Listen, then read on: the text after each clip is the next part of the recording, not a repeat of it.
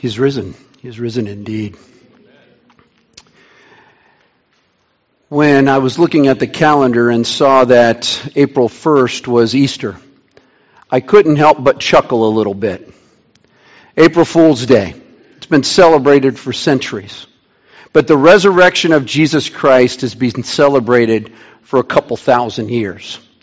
And I'll put my money, I shouldn't talk about betting as I'm preaching, should I? Sorry. I would passionately say this, that the resurrection is a far greater reality than any April Fool's joke. It is real. He did rise from the dead, and we are grateful for that, but I could not resist the opportunity to talk about a few April Fool's Day jokes that have happened over the years that didn't simply involve a couple people. They impacted hundreds, if not thousands, if not millions of people. In 1980, the BBC claimed this, that the 4 clock faces of Big Ben will be changed to a digital display, and that the first 4 callers will receive the clock hands from Big Ben. Needless to say, the operators were overwhelmed with response.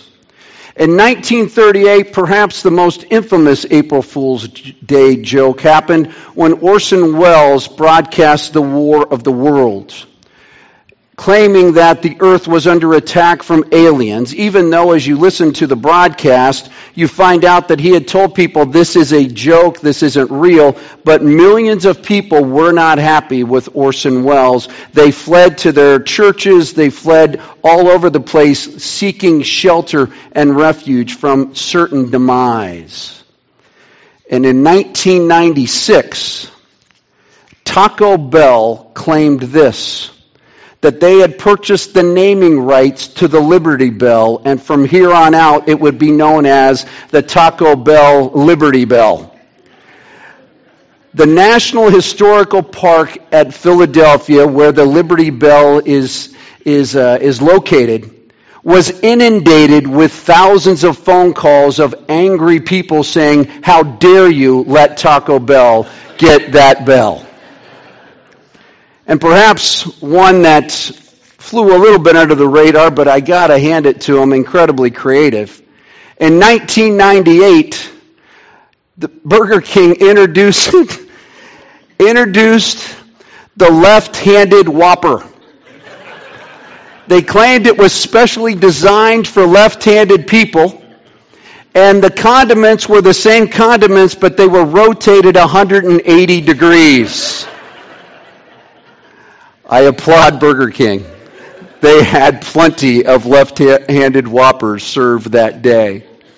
But when I saw that Resurrection Day and April Fool's Day connected, that they were on that same day, this thought went through my head. I find it rather humorous that one event urges people to make up a fake story and present it as true, while the other event looks so unbelievable that it can't be true, yet it is just as true as the sky is blue, that the ocean is wet, and that Davis Road on Monday through Fridays in the morning and in the afternoon becomes a parking lot. The resurrection is just as true as those 3 things. We have a God who came and lived on this earth. We have a God who came and lived on this earth for 33 days, was crucified, buried in a tomb for 3 days, and on the 3rd day he rose from the dead. It is a verifiable fact. It has been researched perhaps more than any other event in all of history, and every single person who's researched it reached this conclusion that there is no fooling. He did rise. And we celebrate that this morning. I invite you in your Bibles to turn to John chapter 20, or on your smartphone, go to your Bible app and scroll to John chapter 20. And we pick up the reading there. Early on the first day of the week, while it was still dark, Mary Magdalene went to the tomb and saw that the stone had been removed from the entrance. So she came running to Simon Peter and the other disciple, the one Jesus loved, and said, "They have taken the Lord out of the tomb, and we don't know where they have put him." So Peter and the other disciple started for the tomb. Both were running, but the other disciple outran Peter and reached the tomb first. He bent over and looked in at the strips of linen lying there, but did not go in.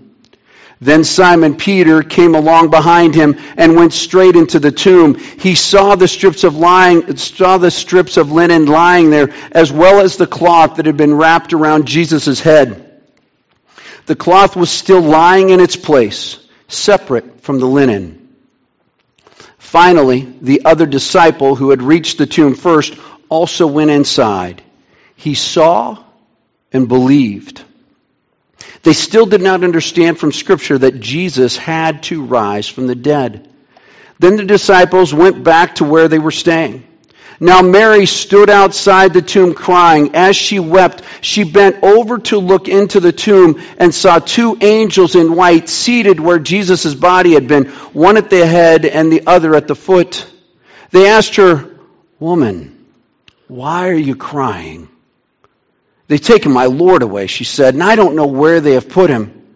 At this, she turned around and saw Jesus standing there, but she did not realize that he was there. He asked her, "Woman, why are you crying? Who is it you're looking for?" Thinking it was the gardener, she said, "Sir, if you have carried him away, tell me where you have put him, and I will get him." Jesus said to her, "Mary." She turned toward him and cried out in Aramaic, "Rabboni," which means teacher.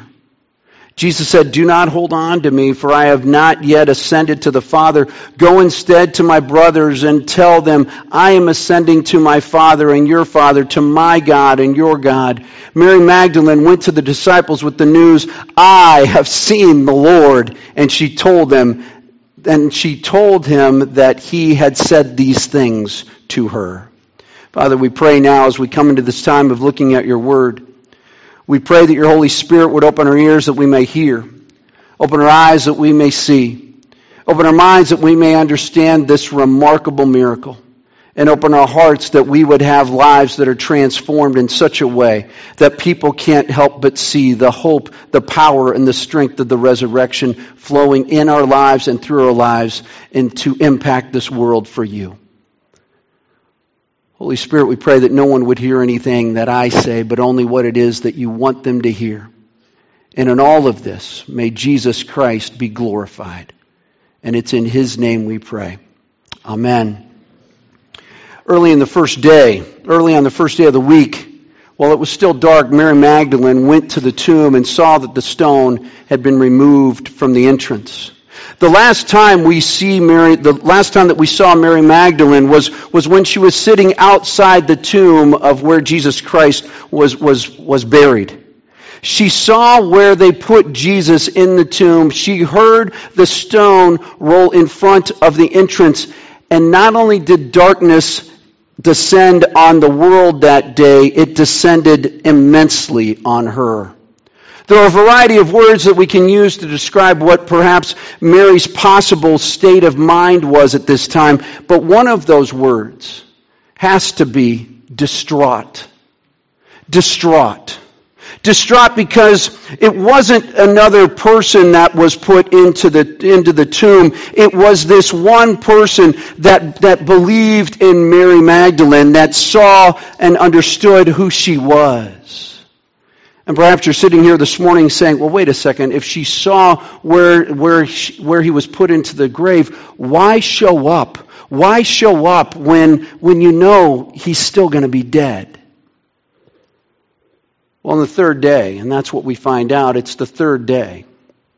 It's the third day, and she goes to the tomb, not thinking that he's going to be alive, but she goes to the tomb because back in Jesus' day, it was believed that on the third day you could still interact with the spirit of the dead person. So she knew this, that she's going to get to that tomb. Yes, he'll still be dead, but yet she'll still be able to interact with this spirit. And then after the third day, it's over, and then there's no more opportunity for that. So she goes to the tomb expecting that, and as she's approaching that, all of a sudden she realizes something's strange here. She went to the tomb and she saw that the stone had been removed from the entrance. She's already in a distraught state. But now what's she going to do? She's distraught. This person that she came to interact with, and I don't know all the details of how that went down, but now what's she going to do if the body's not there? Mary Magdalene had a past. She had a past, and this past was one that was not pretty. She had a past that involved her being demon-possessed, not by one demon, but by 7. Every day for her was a nightmare. Every night for her was a reality of it being a nightmare all the time.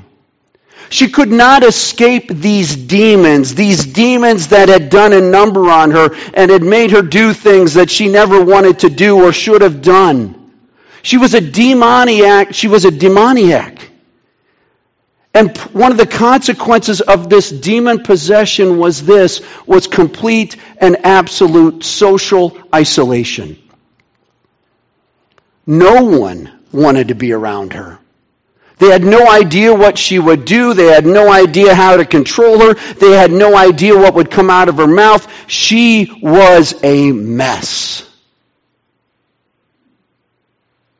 But yet, one day, Jesus came to her. Jesus knew the demon possession. Jesus knew that she was socially isolated. Jesus knew that she had a past.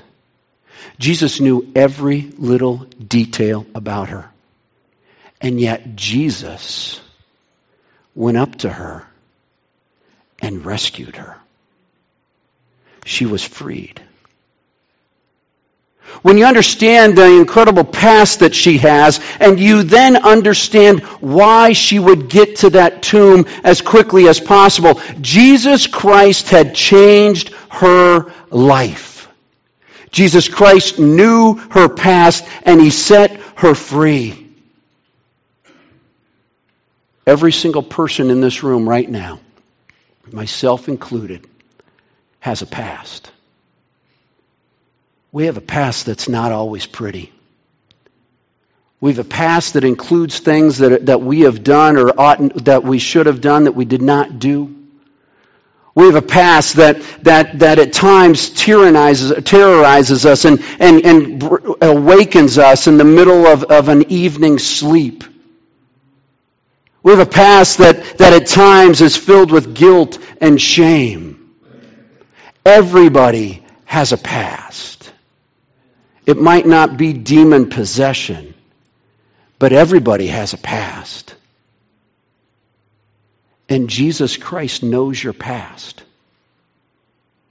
He knows what you've done when you think nobody knows what you've done. And Jesus Christ has this amazing ability, no matter what your past is, to set you free. Are you here this morning? And you're here because this is what you do once or twice a year.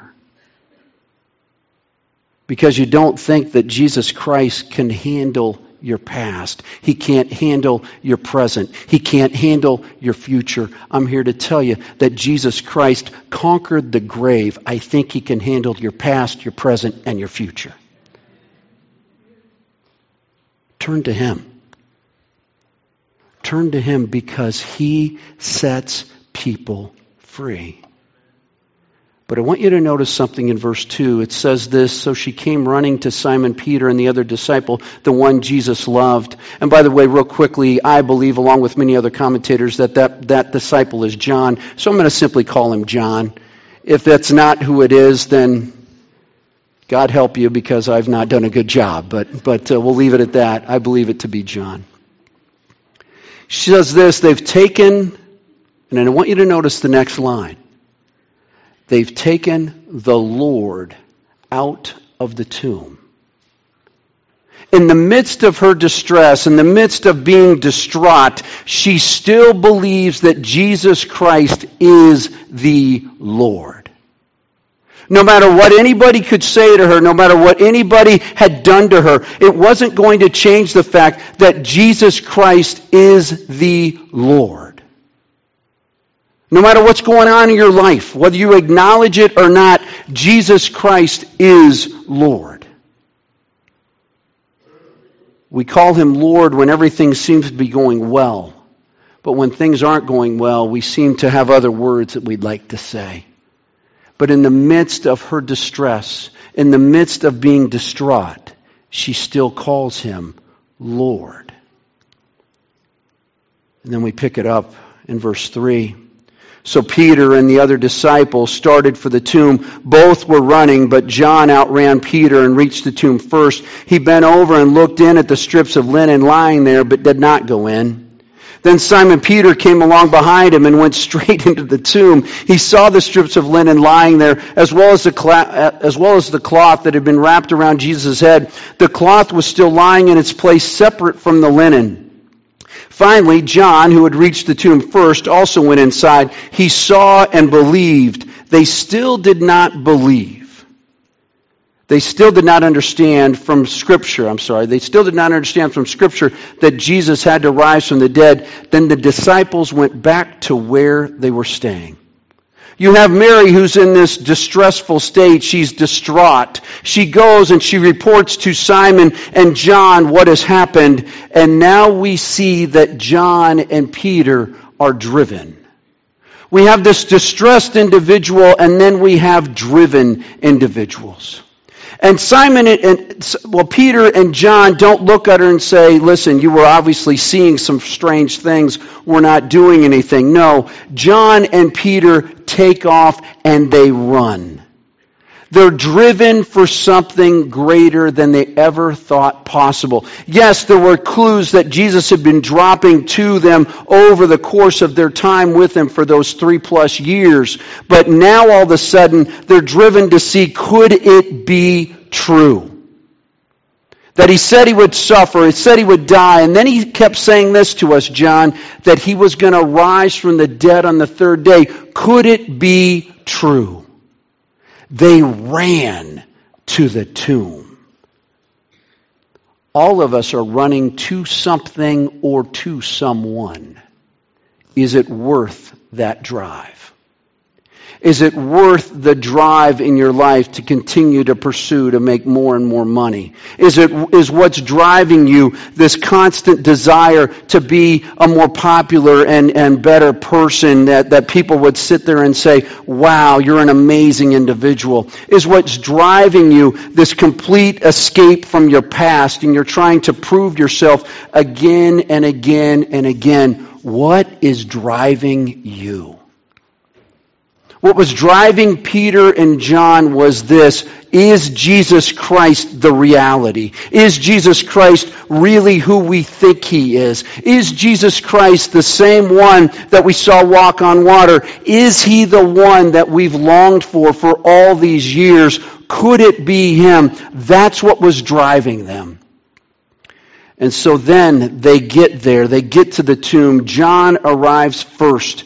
And we pick it up in verse 5. He bent over, looked in at the strips of linen lying there, but did not go in. Then Simon Peter came along behind him and went straight into the tomb. Unlike Mary, who saw a stone rolled away from the front of the tomb, Peter and John go in. They go in, and what do they see? They see linen lying on the ground. They see grave clothes lying on the ground. Why is this significant? It's significant because of this. John's gospel is unlike Matthew, Mark, and Luke. John's gospel was the last gospel written. By the time John's gospel came into existence, even though it was only a few decades after Matthew, Mark, and Luke were put together, even though it was just a short period of time, there was already false teaching going on that said that Jesus Christ really did not rise from the dead. And so as John is writing his gospel, he is going to give us hints about things that they saw. And what they saw matters. What they saw has great significance because they both saw it.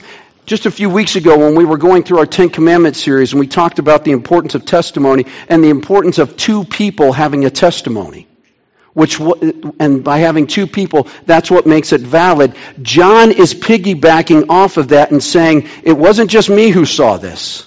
It was Peter who saw this. And because there are two witnesses, this really happened.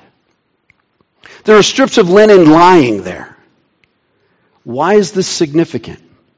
It's significant because of this. A thief would grab the body and go.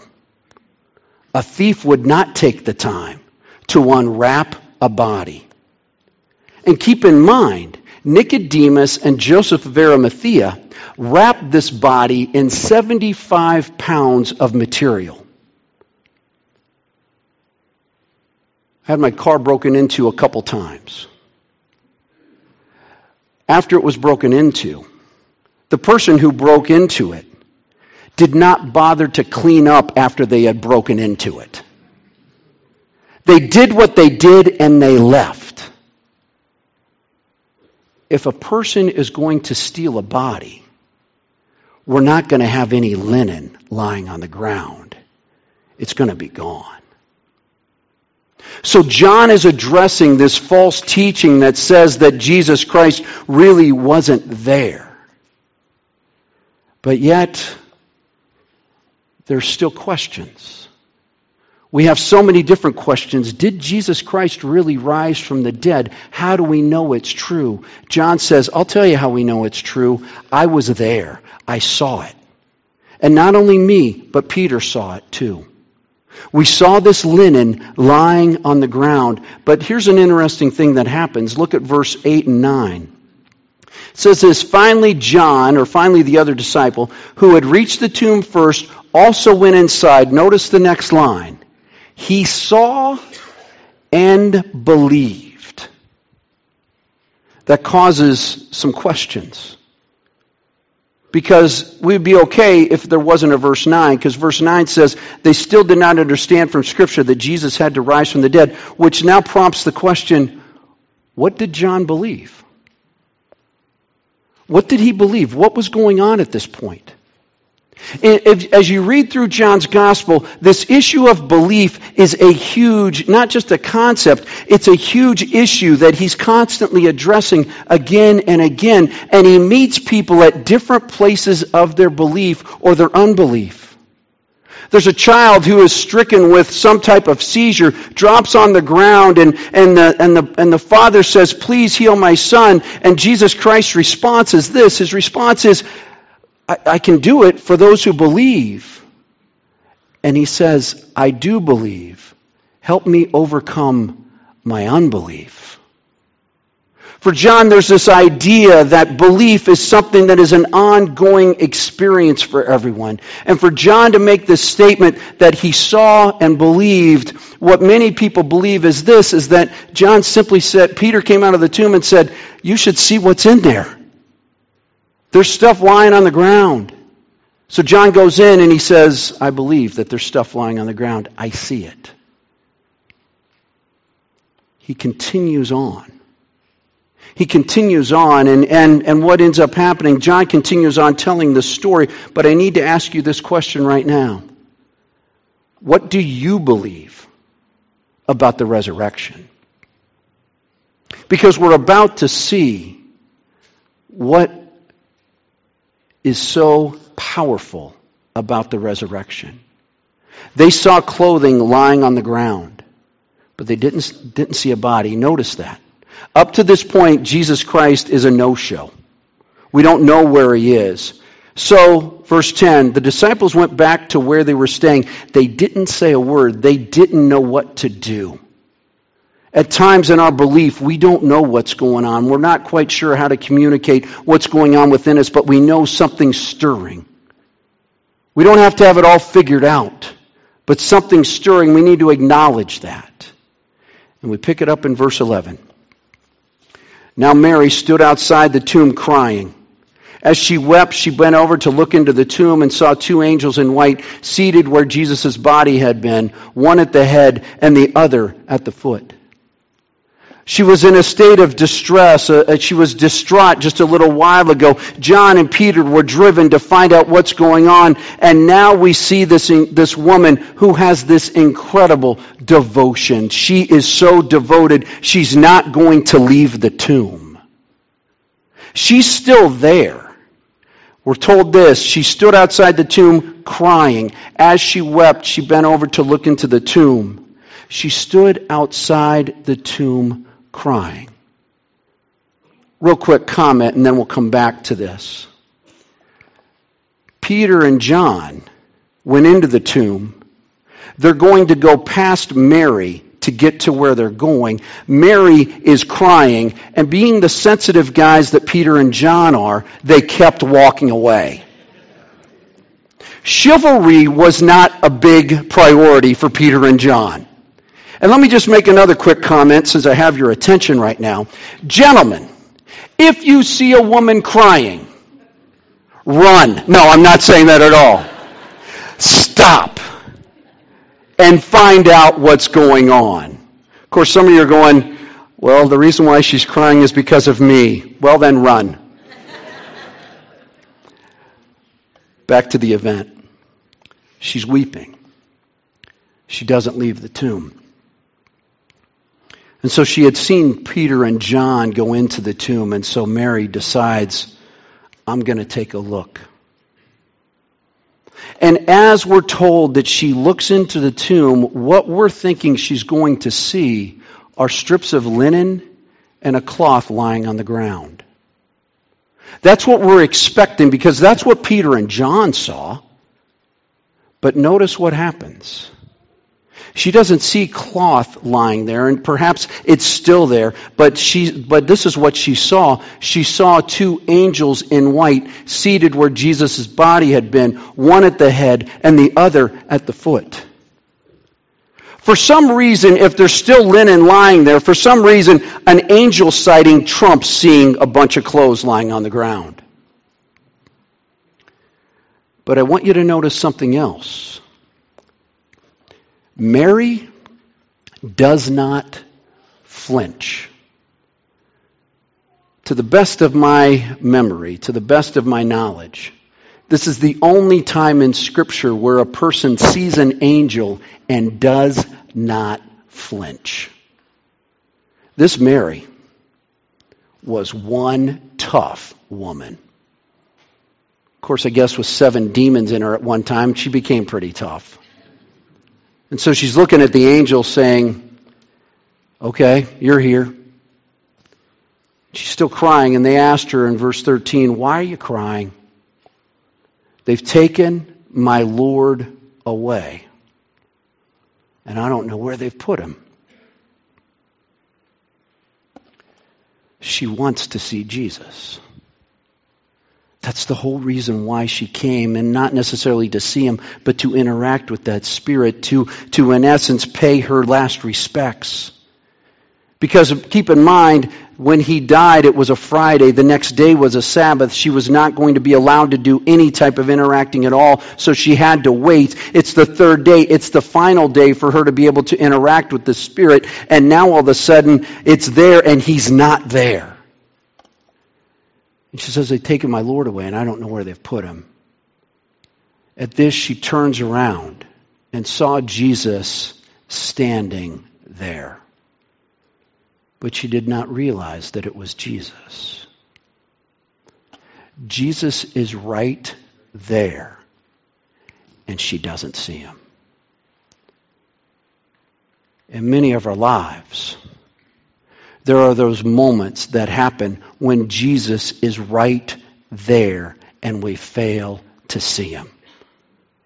We're so caught up in our distress. We're so caught up in our agony. We're so caught up in our anger. We're so caught up in this. We're so caught up in that he's right there and we can't even see him. What makes Jesus such a remarkable individual isn't that he can't understand what's going on in our lives. It's that he can understand so much more than what's going on in our lives. He can understand the depths. He can understand the heights. He can understand the in-between times. So when you think he's not there, when you think that he isn't there near you, he's right there saying, just see me. Some of you need to know that this morning. Because you're so wrapped up, or you're like me, you're so wrapped up in all these different things, and you're praying, you're crying out, saying, Lord, help me, Lord, help me. And Jesus is saying, I'm right here. I'm really right here with you. She saw him, but she didn't realize he was there. And then verse 15, Jesus asked her, Woman, why are you crying? Who is it that you're looking for? Thinking he was the gardener, she said, Sir, if you've carried him away, tell me where you've put him and I'll get him. Real quick comment. Jesus always meets people outside the tomb. Because Jesus Christ is the Lord of life. Jesus Christ draws people out of the tomb and he says, let's talk. Jesus Christ says, I'll enter into the tomb. I did it one time to conquer death, to conquer sin. I want to talk to you outside the tomb. And that's where I'm going to talk to you. So she says, if you've carried him away, tell me where you've put him. Then verse 16, one of the most powerful verses in all of the Gospels. Jesus said to her, Mary. Jesus calls her by name. There have been billions of people on this planet that have walked the face of this earth. And Jesus Christ calls all those billions by name.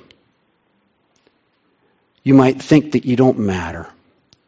You might think that life has passed you by. You might think that opportunities that you thought were going to be there, that they're gone forever. You might think that nobody really cares about you anymore. You might think that all you are is a number. Well, I'm here to tell you that Jesus Christ calls you by your name. He knows you. He knows you better than anyone else knows you. He says, Mary. She turned toward him and cried out in Aramaic, Rabboni, which means teacher. And so all of a sudden, all this distress, all this distraught state that she's in, all this wondering, is she ever going to see this man again? All of a sudden, it all comes to a close, and she's right there, and she wraps her arms around him. Because look what it says, do not hold on to me. And it's not like Jesus is afraid he's going to get cooties or something. He's saying that we've still got work to do. Don't hold on to me and think that yes, it's over. Yes, I said it is finished. Yes, salvation is secure, but there's a message that we need to get out, and this message needs to get out quickly because people matter to me. He calls her by her name, and he says, do not hold on to me, for I have not yet ascended to the Father. Go instead to my brothers and tell them, I am ascending to my Father and your Father, to my God and your God. Jesus now has a new family. For the first time in the Gospels, Jesus says, my God is your God. My Father is your Father. Up to this point, it's been my God and my Father. But now Jesus Christ is saying, we're in this. We are family. We are together. These guys that were with me for 3.5 years, yes, they bailed on me. Yes, they betrayed me. Yes, they denied me. Yes, they did all these different things. But they're my family. They're my family now. We're going to carry on this message that salvation has come. Salvation is secure because I have risen from the dead. she moves from this state of devotion to now a state of deliverance. That this message that delivered her, she now gets to share with others. So Mary Magdalene in verse 18 went to the disciples with the news, I have seen the Lord, and she told them that he had said these things to her. As you read through John's gospel, you will notice over and over again this repetition of people being in distress, which then drives them to Jesus, and then they become devoted to Jesus. The first miracle in John chapter 2, there is a distressful situation. There's a wedding festival going on, this wedding party going on. They've run out of wine. They're distressed. They're driven to Jesus. Jesus says, fill up some of these jars. They fill up these jars, and all of a sudden they say, this is better than anything we've ever had before. And they become devoted to Jesus Christ. Nicodemus is in a state of distress. He doesn't know what to do with what the Pharisees are saying that they believe about Jesus. And so Nicodemus shows up in a distressed state at night. He's distraught. He doesn't know how to respond to this. He's driven to Jesus in the middle of the night, and he begins asking questions. And in the midst of those questions, Nicodemus becomes this amazing follower. That he's so devoted to him, so devoted that Nicodemus is one of the last people to see the physical body of Jesus Christ before it goes into the tomb. There are these two sisters, Mary and Martha. They're distressed. Their brother Lazarus has died. They're driven to get to Jesus. As they get to Jesus, they say, you need to do something about this. Jesus shows up. He sees their distress. He sees that they're driven to know him. And he then goes to the tomb and he says, Lazarus, come out. And they become devoted to him. His disciples longed for a Messiah. They were distressed. And Jesus Christ comes into their lives and rescues them. And they become devoted. They become devoted, except for one. And they become so devoted that they carry on a message that changes the world. No fooling. Jesus really rose from the dead. And because he rose from the dead, we now have hope. Because he rose from the dead, we now have forgiveness. Because he rose from the dead, we now have power. Because he rose from the dead, we have salvation. Are you here this morning distressed? Are you here this morning being driven by something that will not let you go? Are you here this morning wondering if Jesus Christ is the real deal? I'm here to tell you this is no April Fool's joke. Jesus Christ is the real deal. He really rose from the dead. And now you have a decision to make about what you're going to do about this resurrected Jesus Christ. The one who conquered sin, the one who conquered death, the one who says, come to me, all you who are weary and burdened, and I will give you rest because I rose from the dead. Father, we pray as we contemplate these words, may that message that Mary Magdalene and Peter and John and the other 9 disciples began to share, that has changed the world, may that message resonate deeply within each one of us. Lord, we pray that no matter what our past is, that we would realize that you're big enough to rescue us from our past.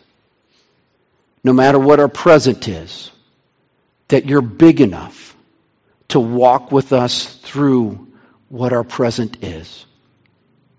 And no matter what our future is, the anxieties and the doubts and the fears that we have about it, may we know that your peace